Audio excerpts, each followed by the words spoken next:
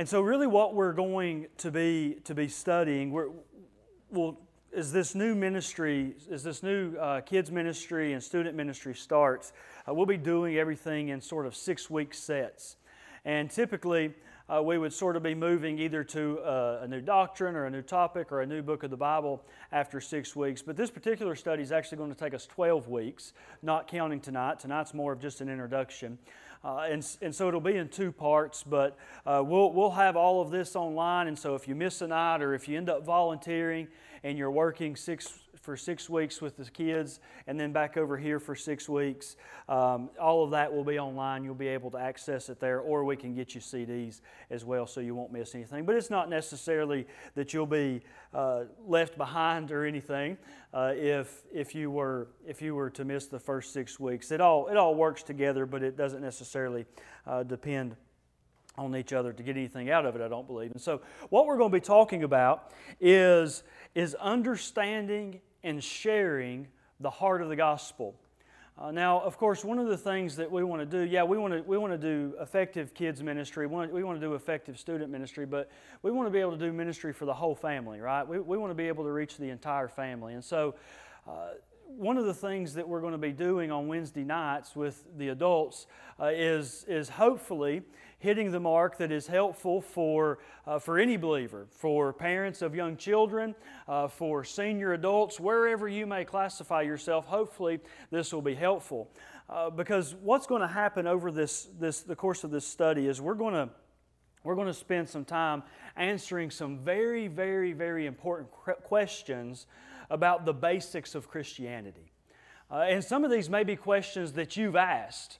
Maybe they're questions that you are asking. Some of these will be questions that you already feel pretty confident you know the answer to.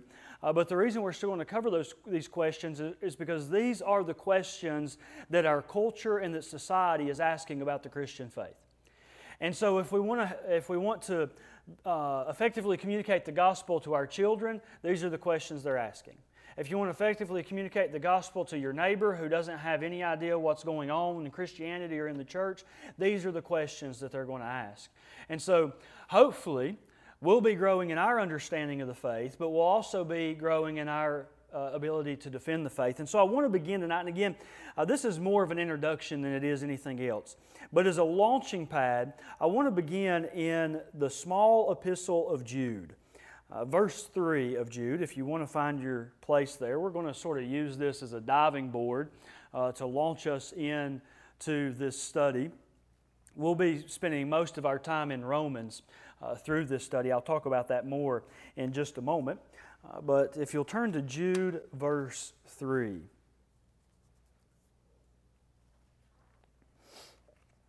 Jude, verse 3.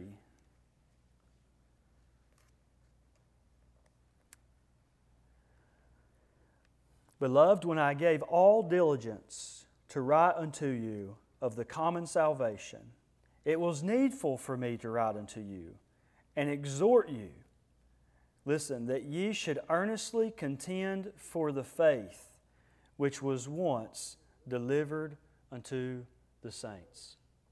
This is a popular verse. This is a verse that's referenced a lot when it comes to Christianity, specifically when it comes to the church. But there's some really important implications here for what it means to be a Christian. There's some really important implications here for what it means to be a New Testament church, right? I mean, we have to be able to answer the question, what is the faith that is passed down to the saints? Right? If we're going to obey what God's Word says, these are some of the things that we need to understand about this verse, right? What is the faith that's been passed down to the saints? How do we define it? How do we explain it? How do we communicate it? Right? How do we contend for this faith? What does it mean to contend for the faith? What does it mean to defend the faith? What does it mean to protect the faith while also sharing the faith? And of course, what does it mean to pass down the faith to the generations that come after us, right? What does it mean to pass the faith on from generation of saint to generation of saint? And so these are essentially the questions that we'll be answering in this study. Now, again, they're obviously very important questions for us to answer because they give us insight into why we exist and then how we effectively fulfill the mission that God has given to the church. But in order to answer these larger overarching questions, I think we need to begin by answering some more specific questions. Again, as I said a moment ago, some very common questions that both Christians and non-Christians are asking. Now, I'm going to give you all of the questions that we'll be covering in this study in just a moment, but before I give those questions to you, that we're going to be answering in two parts really over a 12-week course of study, I want us to consider for just a moment really the complex cultural landscape we find ourselves in. Our culture, and culture is always complex, right? This isn't anything that's necessarily new. It may be different, right? Cultures may be complex for different reasons, but we really live in a complex cultural landscape.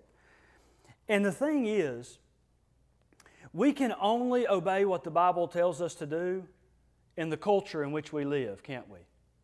You can't obey what the Bible tells you to do in a culture that you're not in, right? You can't share the gospel with the people that God has not put before you. And so we need to understand something about the cultural landscape that we live in, right? Now, for more than a century, so for all of our lives, we've heard atheists predicting the coming of this quote-unquote brave new world, right? Where belief in God will no longer be necessary. Right? Atheists have been predicting this over and over and over again for the last century. Their suggestion is that scientific progress will replace religion. Even worse, that it will simply place religion in a museum of historical artifacts. John Lennon from the Beatles commented in 1966, he said, "Christianity will go. It will vanish and shrink. I needn't argue about that. I'm right and I will be proved right." Now, in spite of the predictions of John Lennon, of more famous atheists like Richard Dawkins or Ricky Jarvis, the fact of the matter is it's not played out. Christianity isn't gone. Religion isn't gone. Spirituality isn't gone. In fact, millennials and Gen Zers, and if you're not up to date on the generations, I are a millennial, right? So that's my age. Gen Zers are the ones that are out there on the slip and slide right now. And so in spite of all of these predictions, millennials and Gen Zers have just not been able to imagine that there's no heaven, that there's no afterlife. The Washington Post noted recently that the world is expected to become more religious, not less religious. They contend that just as science has grown, so has religious fervor. Now, here's the thing. Here's where it gets complicated. That growth is not necessarily, in fact, I would say it's rarely, at least in our context, reflected in the traditional religious affiliations. It's not religious the way you and I would typically think about being religious. It's not spiritual the way we would typically think about being spiritual. You see, for the idea of religion in general, the future does seem bright, that people will become increasingly more religious. Current demographic trends indicate that the 21st century will be more religious than the 19th or 20th century either one was. People are getting more religious. And so here's what this means for us. The spiritual side of existence, and I think as Christians we would agree that there's a physical side and a spiritual side of existence, right? And so the spiritual side of existence still resonates with people. It even resonates with people in a secular age. A secular people recognize that there's a spiritual side of things. But, you knew it was coming, right?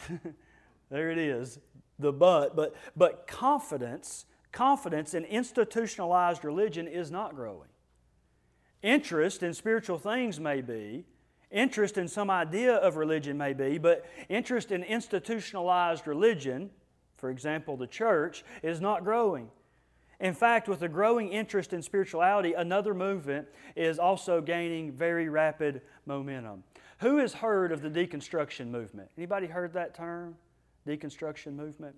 It's a very popular movement, especially among millennials and Gen Zers. And what the deconstruction movement is doing is it's essentially deconstructing religion. Right? The idea behind it is that you take away all of the foolishness, if you will. Right? We're going to deconstruct our faith so that we can get down to the very basics. And here again is where this gets incredibly complicated. Because something that is very unique about the generation in which we find ourselves living. This is the first generation in the history of the world that has deified self. Now, what I mean by that, has given self any sort of deity. You read all of world history, and every generation has readily acknowledged that there is a being outside of them that is greater than them and more powerful than them. Right? Not every people group, not every generation has necessarily readily admitted that that being is the one true God. But every generation, every people group throughout all of history has assumed there's a being greater than them, outside of them, that there's something lacking in them that this being out there has. That's not true of the generation in which we live. For the first time in world history, people tell themselves that there's nothing lacking in here. Right? There is something spiritual out there, but it's something I can find. Right? It's something I can achieve. It's something I can attain to. And so all of this makes for a really complicated situation. And it leads to this deconstruction movement that's taking place amongst Christians, particularly young Christians or children of Christians. Now, again, the basic idea behind deconstruction is that institutionalized religion is nothing more than this thinly disguised power grab. Right, where leaders leverage religious institutions to maintain their power and influence. Now, undoubtedly that does happen, doesn't it? You see corruption in religion. You see corruption in the church, right? We even see corruption in Baptist churches, as sad as it is. It does happen. That's what makes this so difficult. That's what adds so much fuel to this type of movement that's happening in society, is because there's so many examples that support these types of conclusions. And here's the other thing, and this is where it gets a little bit sticky, but we've got to address it. The media has weaponized religion. Specifically, the media has weaponized religion as a political tool. So now that the term Christianity and evangelical are synonymous with political classifications. It's not surprising then that many think Christianity's top concern is white middle class America. If you ask a non-Christian what Christianity's primary concern is, and they've watched any news channel, they'll tell you it's white middle class America. It's not our primary concern. They'll affiliate every Christian with a certain political party. Again, I know it's a sticky conversation, but here's the reality, guys. Ultimately, we're not part of a democracy, are we? We've got one king, and we're part of one nation, right? One people who is longing for our citizenship to be realized in our country in God's presence. I mean, we should be so incredibly grateful for where we live and the freedoms that we have, but man, this is not our home. And our citizenship is not here. Our affiliations are not here. Our affiliations are with King Jesus. But the media tells the world something else, don't they? They tell the world that our affiliations are here. That our affiliations are with a certain demographic of people in the United States. Now, in addition to this, there are others who sort of go the other way. It's not that Christianity is classified as more or less merely political, but it's classified as this personal fulfillment, right? This is where it gets muddy waters with the deification of ourself. They think of Christianity as this self-help strategy, a way to become the best version of yourself, right? To live your best life now. It's that kind of idea that people construct of Christianity. And so for these reasons and many others, there is some level of credibility to deconstruction. We do need to deconstruct everything that is not gospel and just keep the gospel, right? But here's where things go awry. Yes, as Christians, we need to get rid of any heretical idea. But if we're going to deconstruct, it ought to be for the purpose of finding the truth. Get rid of all the lies and just find the truth. The purpose of deconstruction shouldn't be to dismiss the truth. And the deconstruction movement that's happening all across our nation right now, and with some people that were very prominent in Christian circles that have now deconstructed, quote unquote deconstructed, I should say. They're not getting back to the truth, they're just dismissing the truth. I mean, that's the problem. The current culture wants to deconstruct everything. But let's think about this logically. What happens if you deconstruct everything? You're left with nothing. If everything's deconstructed, there's nothing there to see. There's nothing there to behold. C.S. Lewis pointed out that you cannot go on seeing through things forever, because the point of seeing through something is to see something else through it. But if you just go on seeing through things forever, he said it's the same as not seeing at all. You see, the purpose of sweeping away any sort of religious lie is to get to the truth.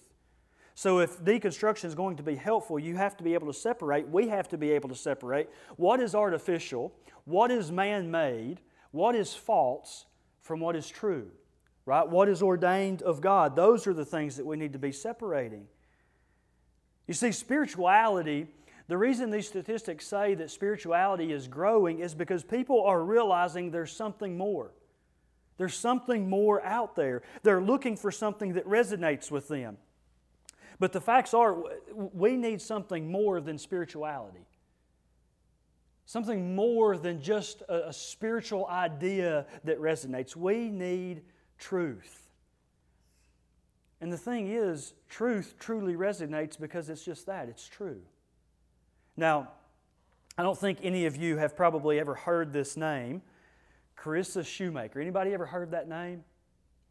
It's a good thing if you haven't. Carissa Shoemaker is in Southern California. The nicest thing I can say about her, she's got an incredible British accent. But Carissa Shoemaker, you know what she does? She connects people with Jesus for the low, low price of $1,111. She'll connect you with Jesus. And thousands and thousands and thousands of people all across California, some of the most liberal places theologically that you can think of in our nation, Cal Berkeley, Napa Valley, Silicon Valley, are paying her $1,111 to connect them to Jesus. They'll get in a big room, there's all kinds of good music, and then all of a sudden, she'll connect you with Jesus. Why? Why are people paying that kind of money? Because it resonates with them. They're looking for something, and they found something that they feel like, at least temporarily, resonates with them. The problem is it's all a lie. It's all false. And so it may resonate temporarily, but there's nothing there that lasts. The only thing that lasts is truth. And this truth, it costs somebody way more than $1,111, but it don't cost you a thing.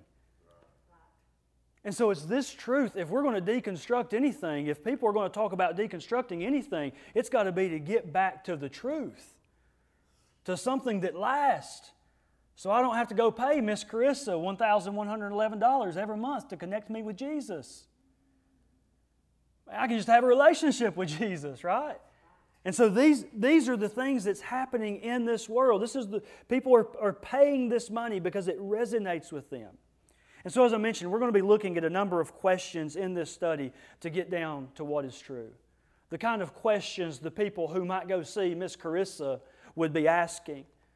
The kind of questions of the people that you're going to see in the grocery store who are far from God might be asking. Again, some of the questions that even as a Christian, even as a follower of Christ, you may be asking some of these questions. Now, I'm actually borrowing these questions from J.D. Greear in a book that he wrote, Essential Christianity. He organizes that book around 10 words, just going into the depths of what essential Christianity is. But through that process, as he's thinking through and having Christians think through the basics of our faith, he asks these very pointed and these very practical and present questions that are circulating in our society today. And so these are the questions I think we must answer for ourselves, We must be able to answer for ourselves if we're going to be able to have the answer in this culture, right? If we're going to be able to contend for the faith as we saw in Jude, if we're going to be able to pass down the faith to the next generation, these are the questions that you and I have to be confident we have an answer to. So here are the questions. What is Christianity in a sentence? We're going to answer that very briefly in just a second. That's what you have on that handout that I gave you just a second ago. But then as we actually get into the depths of this study, starting on the 13th, the second question we'll ask is, how do we even know there's a God? Third question, if God is real, why doesn't everybody believe in Him? Fourth question, is religion the answer? Fifth question, who is Jesus? Question number 6, why do Christians talk about being saved? Question number 7, can anyone actually know they're going to heaven? Question number 8, is any of it actually true? Question number 9, aren't all religions basically the same? Question number 10, why does the Christian life seem so hard? Question 11, very prominent right now in our culture, what about the Christian view of sexuality? Question number 11, what is the difference between being religious and being spiritual? And then finally, we'll ask the question, what's next? Or what do we do? What do we do now? And so as you can see, all of these are questions that people in our culture are asking. They want to know if any of this is true. They may be wondering who Jesus is. They may be asking questions like, how can I know if I'm going to heaven? What does it really mean if we're talking about being saved? Right? If God is real, why doesn't everybody believe in Him? Right? These are the kinds of questions that people who are seeking something more will be asking. And if they ask us these questions, then we ought to be able to give them an answer, right? And so that's what we want to be able to do at the end of this. Now, as I mentioned earlier, for most of this study, we're going to be considering Paul's letter to the Romans. We're going to be using some of Paul's main talking points in his letter to construct this very clear and biblical framework for our understanding of the faith that has been passed down once and for all to the saints. And Romans is an incredibly important book, of course. It's been incredibly important throughout church history. You realize that it was actually Martin Luther's exposition of the book of Romans that led him to begin the Protestant Reformation. There have been incredible historians and incredible theologians throughout church history that have been led to salvation by studying Romans. And so, this letter to the Romans that we'll be considering is really considered one of the most clear works that's ever been penned of the essentials of the Christian faith. Did you realize that for over 100 years, Harvard Law School required first-year students to work their way through the book of Romans? And the reason Harvard Law students had to work their way through the book of Romans is their professors wanted them to see how Paul built an argument, how he anticipated objections and then answered those objections. That's how clearly and how well written the letter of to the Romans is. And then finally, I would say Paul's reasoning in Romans is really, it's shockingly relevant for those people who are in our culture today who are just not sure about Christianity. If nothing else, Romans is evidence that the fundamental question about the human condition has really not changed over the last 2,000 years. People today are really asking the same questions people were asking 2,000 years ago. And Paul is answering those questions in this letter.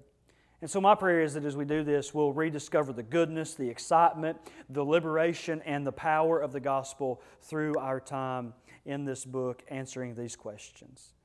You know, sometimes I think as Christians we're guilty of thinking of the gospel as the diving board instead of the swimming pool. You know, so many times it's like, well, when we share the gospel with them and they jump in, they're good to go, right? We've got it.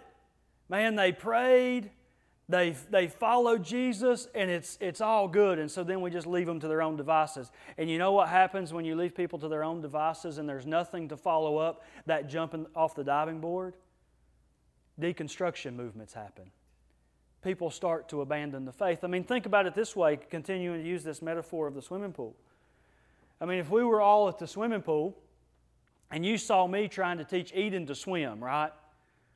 And so I get Eden up on the diving board, right? I get her out there. I finally convince her to jump in. It's going to be okay, right? No floaties, no nothing, right? Just Eden, get up there and jump in. If she just jumps in and I turn and walk away and go sit back down in the lawn chair, you're going to be like, what in the world is the preacher doing? That little girl is going to drown out there in that swimming pool. And yet that's what we've done with Christianity, isn't it? We've led people to the diving board, we've said jump in, and then we've abandoned them. Instead of getting in the pool with them and saying, listen, the gospel is the thing that saves you. It is the diving board, but it's also the pool, and so now let's swim in it. Right? The gospel isn't the diving board and the church the pool. No, the church is in the pool. It's not the pool, and the pool is the gospel. Right? And so we're encouraging people to jump in the pool, right? We want to get them in the pool. We want to get them on the diving board. We want them to jump in, but then we got to swim with them. We've got to help them answer these questions. And man, don't be embarrassed if these are questions that you've asked and that you don't have answers to. Somebody should have been swimming with you. Someone should have been showing you what it means to be in this pool that is the gospel. And so, as I mentioned, the first question we want to answer is, what is Christianity? And I do think it's important to be able to answer this question in a sentence. One of the worst things that we can do when someone asks us what Christianity is to stumble and mumble around without any clear answer. You know, well, it's like it's Jesus. Jesus is definitely there, and there's a church. You know, we just kind of, we have friends, there's friends there. Right? Sometimes we have food, and so we're just kind of like stumbling around trying to tell people what Christianity is. Right? We want to be able to communicate that clearly. And there's all kinds of really good brief definitions of what our faith is about. But again, I'm borrowing this one from J.D. Greer, since I was borrowing these questions from him as well. I think he did a really good job sort of summarizing this. You'll see that at the very top of that sheet. It's in italics there. God, and this is the gospel, right? This is what Christianity is. God, in an act of grace, sent His Son Jesus to earth as a man so that through His life, death, and resurrection, He could rescue us, reign as King, and lead us into the eternal, full life we were created to enjoy. Christianity in a sentence, right? Spend some time this week, you might come up with an even better sentence than that. Next time I teach this, I'll use your sentence instead of his, right? But it's just a simple way to sort of define what this is all about. Now, let's spend some time, let's just break this down before we close tonight. Let's just start with that first word, God. Because isn't that where the gospel begins? Begins with God, doesn't it? And here's the thing. God exists. That's a pretty big statement, especially in our culture. Just two words. God exists. As you see on your sheet there, He exists. Not only does He exist, but He has been moving and speaking throughout history. God exists and He has been moving and speaking throughout history. Again, that's a huge claim. That's a bold statement.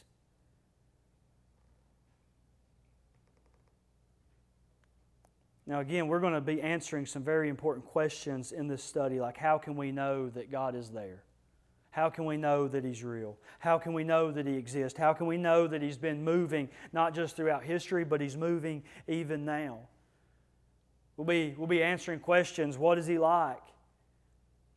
We'll be answering questions like how do we know that He's speaking to us, right? But moving on to the next little phrase there, in an act of grace.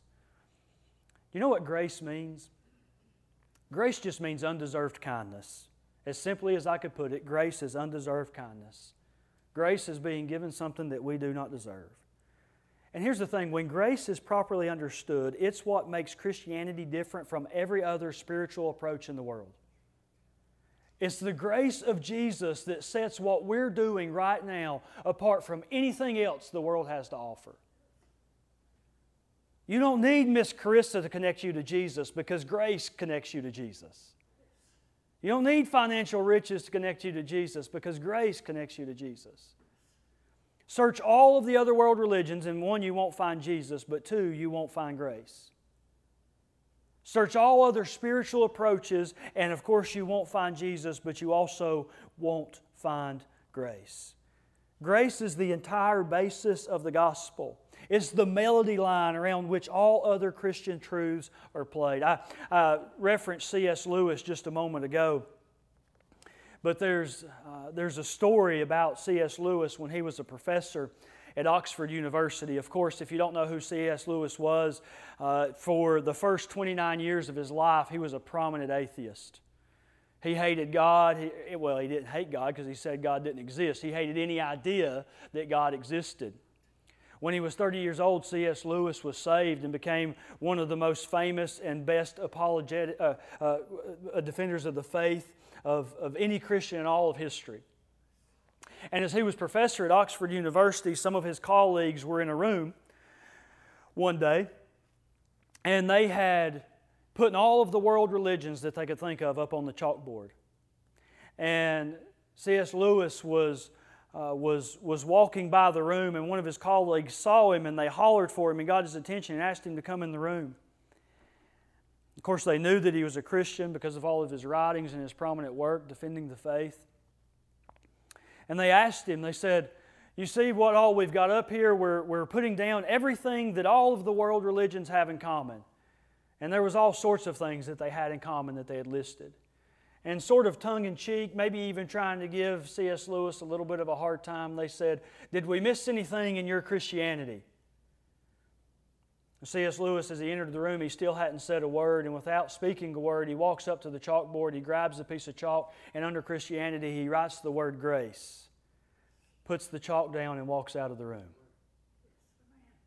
Because grace was the thing that set Christianity apart from all of those other religions. All of those other religions were about earning something.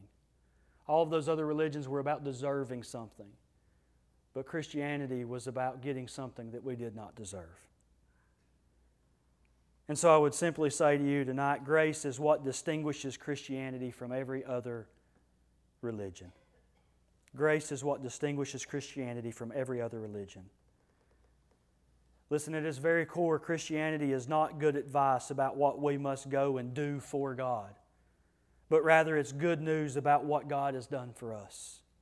It's not primarily instructions about morality or accountability. Those can be found there. It's not primarily instructions about goodness, though that can be found there. The gospel is a declaration of grace.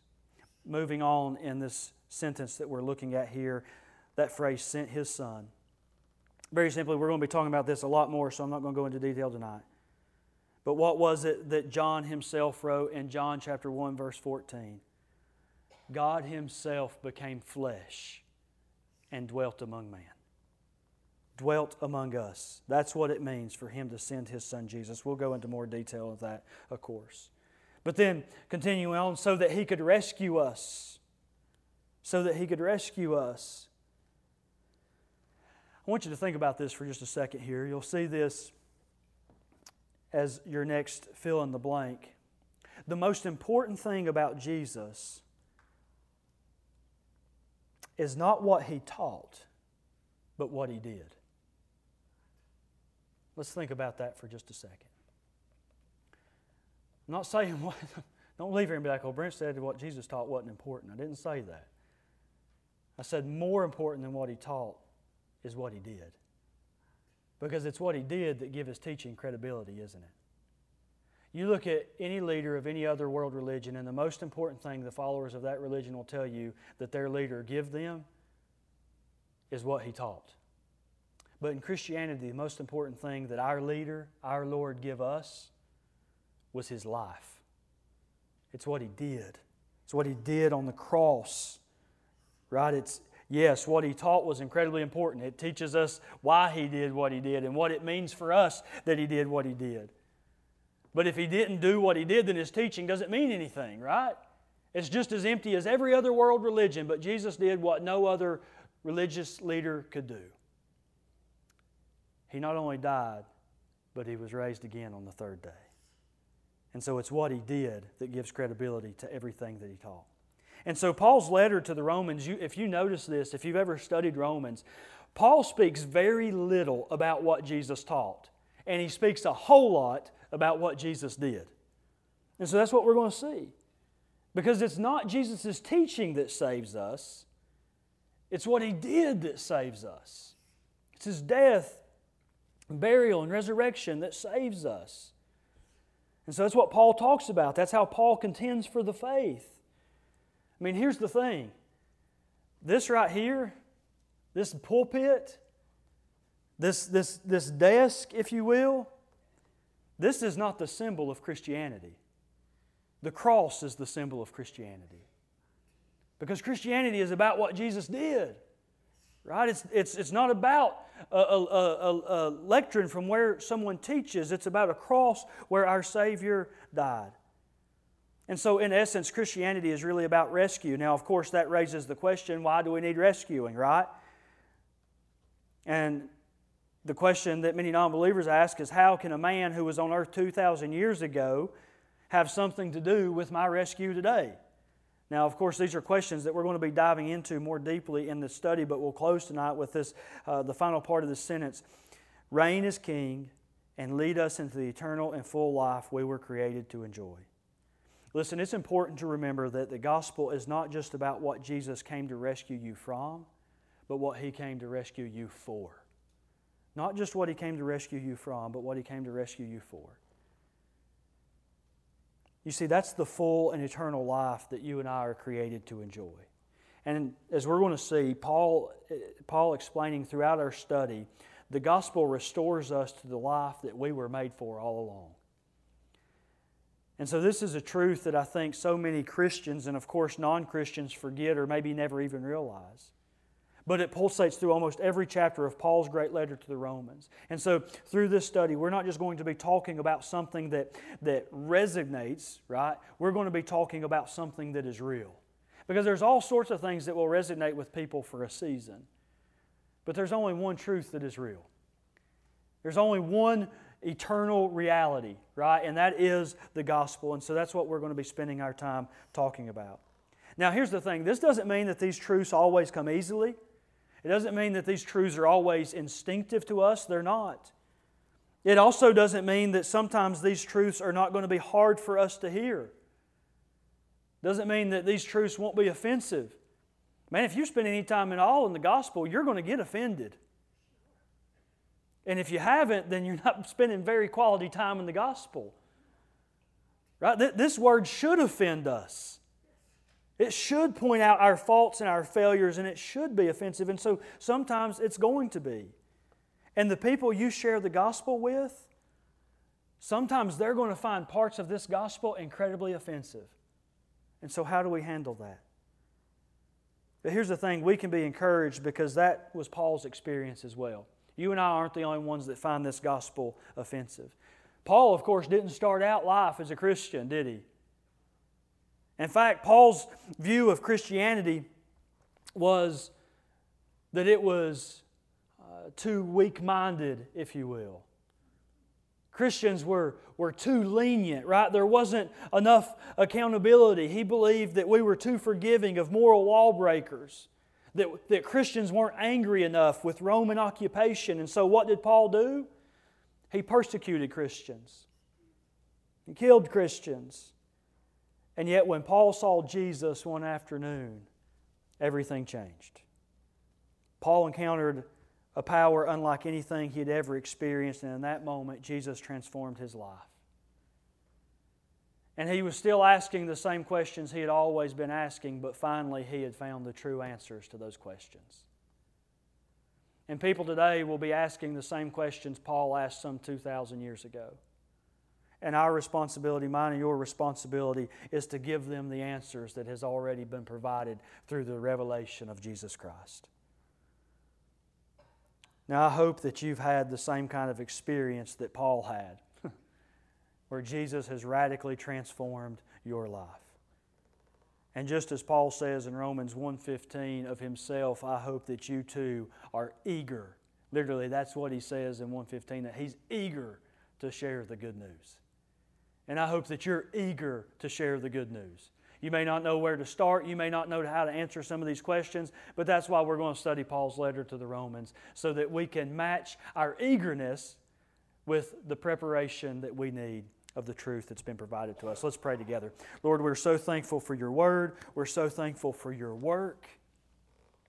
And we're so thankful, Lord, that even in the midst of a world that looks for answers everywhere but in your word, looks for solutions everywhere but in your gospel, that your grace still reigns sufficient.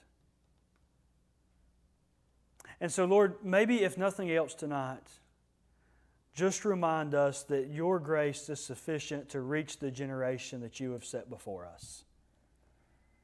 Because, Lord, ultimately that's all we can do, is reach the people that you have put before us. Be salt and light in the culture in which you have placed us. And so, Lord, help us to spend less time complaining about this culture and more time praying for this culture. More time meditating on the truth of your word so that we might provide this culture, this generation, this people what they most desperately need. Lord, without a doubt, we could just huddle up in this room and hide from everything that's happening out there. But Lord, that would not be faithful to Jude 3. That would not be contending for the faith. That would not be passing the faith down to the saints that will come after us. Because Lord, if we do not contend for this faith, there will be no saints after us. And so Lord, may we be faithful to the task. May we contend for the faith, and may we pass this faith down that has been once and for all delivered unto the saints. That what would resonate with us and with the people around us is far more than some flimsy, cheap spirituality, but real truth that's found in the gospel. And so, Lord, point us evermore to your Son Jesus, and form us into His image so that we may be faithful image bearers, reaching those who are near to us and far from you. And we ask all of this in the name of your Son, Jesus. Amen.